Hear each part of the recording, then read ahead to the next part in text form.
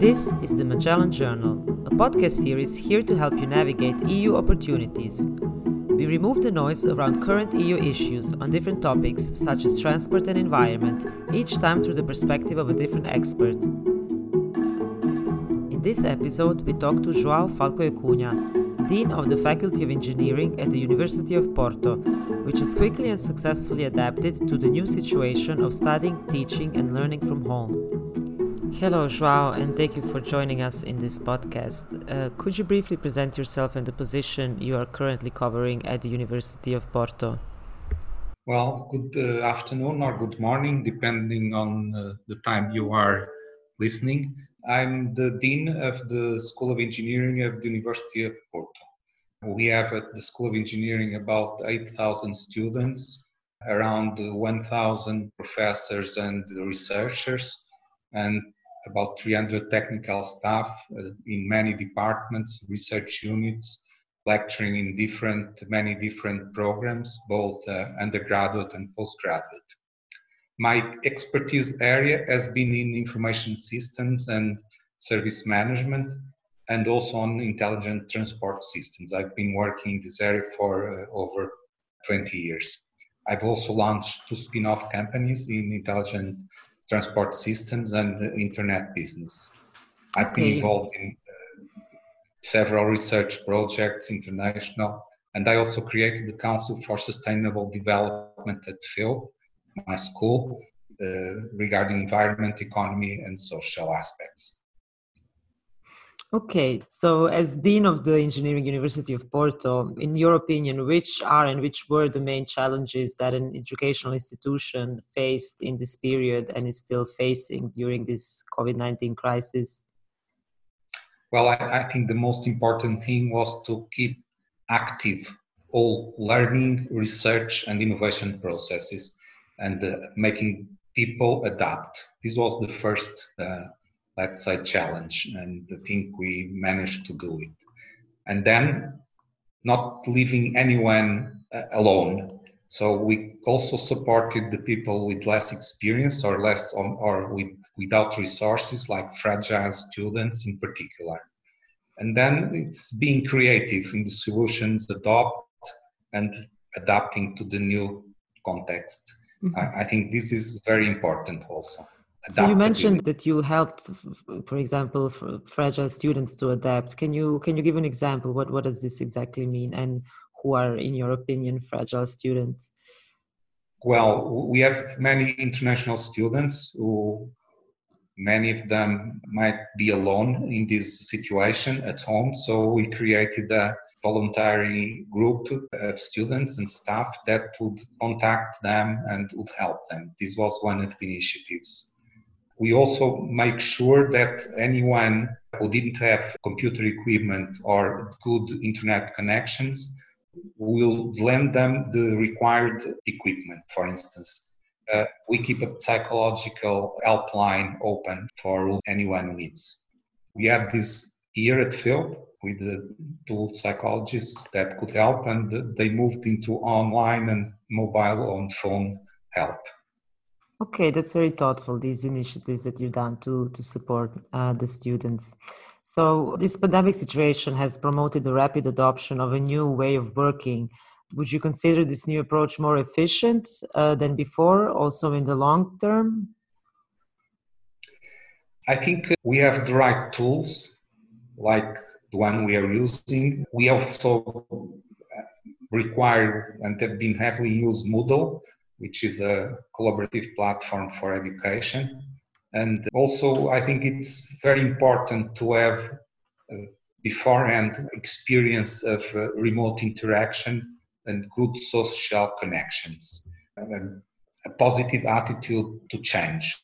I think this was helped by the leaders that have given example at all levels, from students. We collaborated a lot with the student union to make sure students were involved in the process, but different levels of the departments, of the technical central services of the faculty, this was important also. And so I think we can become more efficient in the future if we learn to keep the things that are good and or not insist in things that are not good. Yeah, I agree. So you mentioned that you worked for many years and that your expertise is in intelligent transport systems. Transport is one of the sectors suffering deeply from this corona crisis. In such context, how is the new way of smart working, so remote working, able to make mobility safer and more sustainable? Well, I think this is an area where this crisis can tell us a lot about our habits. And we have to use better the infrastructure we have in a more sustainable way regarding the environment, regarding the economy, and regarding the social aspects of inclusiveness. I think, in particular, the public transport infrastructure can be improved, and we can use it less if we do more work remotely. This can mean from home or from places where we can work near our home instead of traveling so much. And we have to use it in a more distributed way. I think we have a lot of capacity that is not being used. For instance, we use it a lot during weekdays and during peak times, but not during the rest of the time. So I think we have to use it better. There are many ways of doing this, but I think we should involve more the working organizations in supporting the traveling of the employees, of the people who work there, by being more intelligent in the way they ask people to be present. So if companies are requiring, for instance, or organizations have to think about the costs of traveling and the time spent on traveling, perhaps they can use better both the company time and the people who work for the company's time as well. And that can have a positive reflect on the environment and on the economy and the transport infrastructure. And I'm meaning not only the infrastructure, like metro, rail, buses, but also bicycles, also the shared cars. Perhaps it's a better way of using cars. And I think this can be done with both incentives, positive incentives and negative incentives. I could stay 1 hour speaking about this. Yeah, this is interesting about incentives. So maybe you can explain what kind of Well, incentives could this be? I'll use an example from an area of the economy that is now completely or almost completely grounded, which is air traffic. Planes were busy almost 24 hours a day and 7 days a week. So airplanes never stopped. And they were more expensive probably when people wanted to travel and less expensive when people didn't want to travel. But overall, planes were always full, so we're used to capacity. Of course, they have to adapt to rules. For instance, the landing, takeoff and landing in airports that were close to cities could not be allowed during the night or during most of the night periods.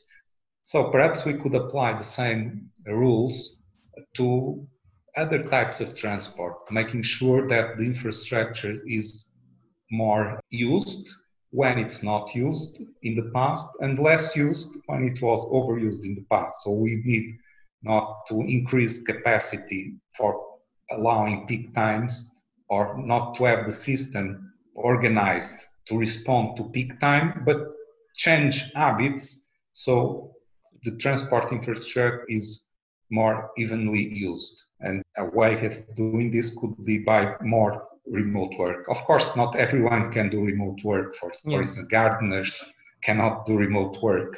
Yeah, but we can sort of dilute these peak hours so we don't have peak hours anymore and it's more evenly distributed.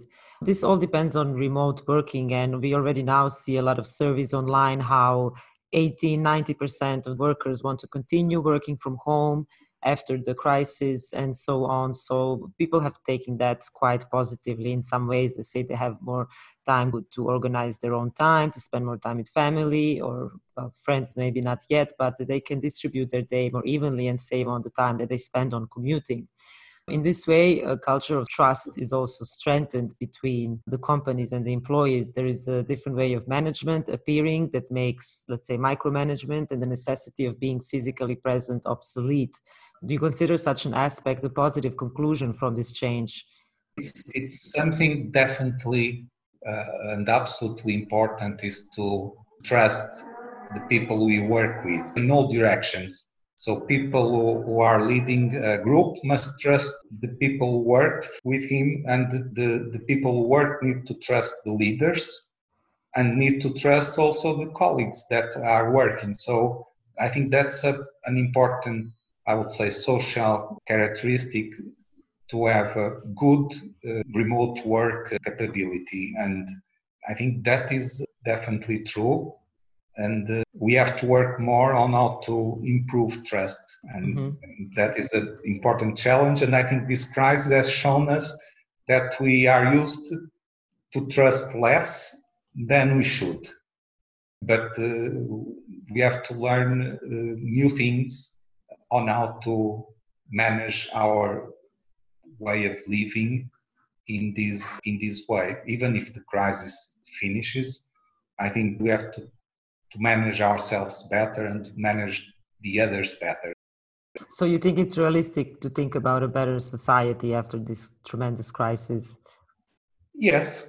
I'm mostly an optimist, and I think we always learn from our mistakes and we learn from difficult experiences, and that as a group we can develop new and better solutions to what we are facing. I think we can be more efficient in managing many meetings. We can be developing a more sustainable society, more sustainable companies. And there is also something that we must be very well concerned is with freedom, because we can see that there are people who perhaps believe that losing freedom improves safety and security. But in this case, I'm a very, very defensor of an open society. And I remember something Karl Popper mentioned in his book, This Open Society and Its Enemies, is that we must plan for freedom and not only for security. If for no other reason, then only freedom can make security more secure. As a university and someone that some people and people who have the responsibility to change the world for better, I think we cannot only think about security, we also have to think about freedom. And as engineers, educating young people to become engineers, I believe that it's not only technical education we must provide, it's education on citizenship. And I think freedom, probably for me, it's more important than security. Of course, security and safety is important and we have to be careful, but we cannot trade one for the other. That's my view, and I think it's the view that I would like to be shared by most of the people who work with me. And so this is, I would say, I guess, your lesson learned from this current situation as dean of the university. Do you want to share any lessons learned from your personal point of view? Well, I also learned that it seems that I am less in group activities or social activities. So in a way, I'm more lonely, because most often when I go home, I cannot go for a restaurant on the weekend or during the day. So I'm focusing on learning to enjoy life without some activities that I value more now. Mm-hmm. But for instance, I'm doing things that I didn't used to do often, which is like cooking or ironing. And this means we all can share our homework at home. I'm learning this again. So, well, thank you very much, João, for answering our questions and for joining our podcast and for giving us the perspective of the changes that the educational system has been going through. I wish you a nice day and thank you for calling us. Thank you very much for your work. If If you like this podcast and want to know more about Magellan, check out our website at www.magellan-association.org and hear you soon.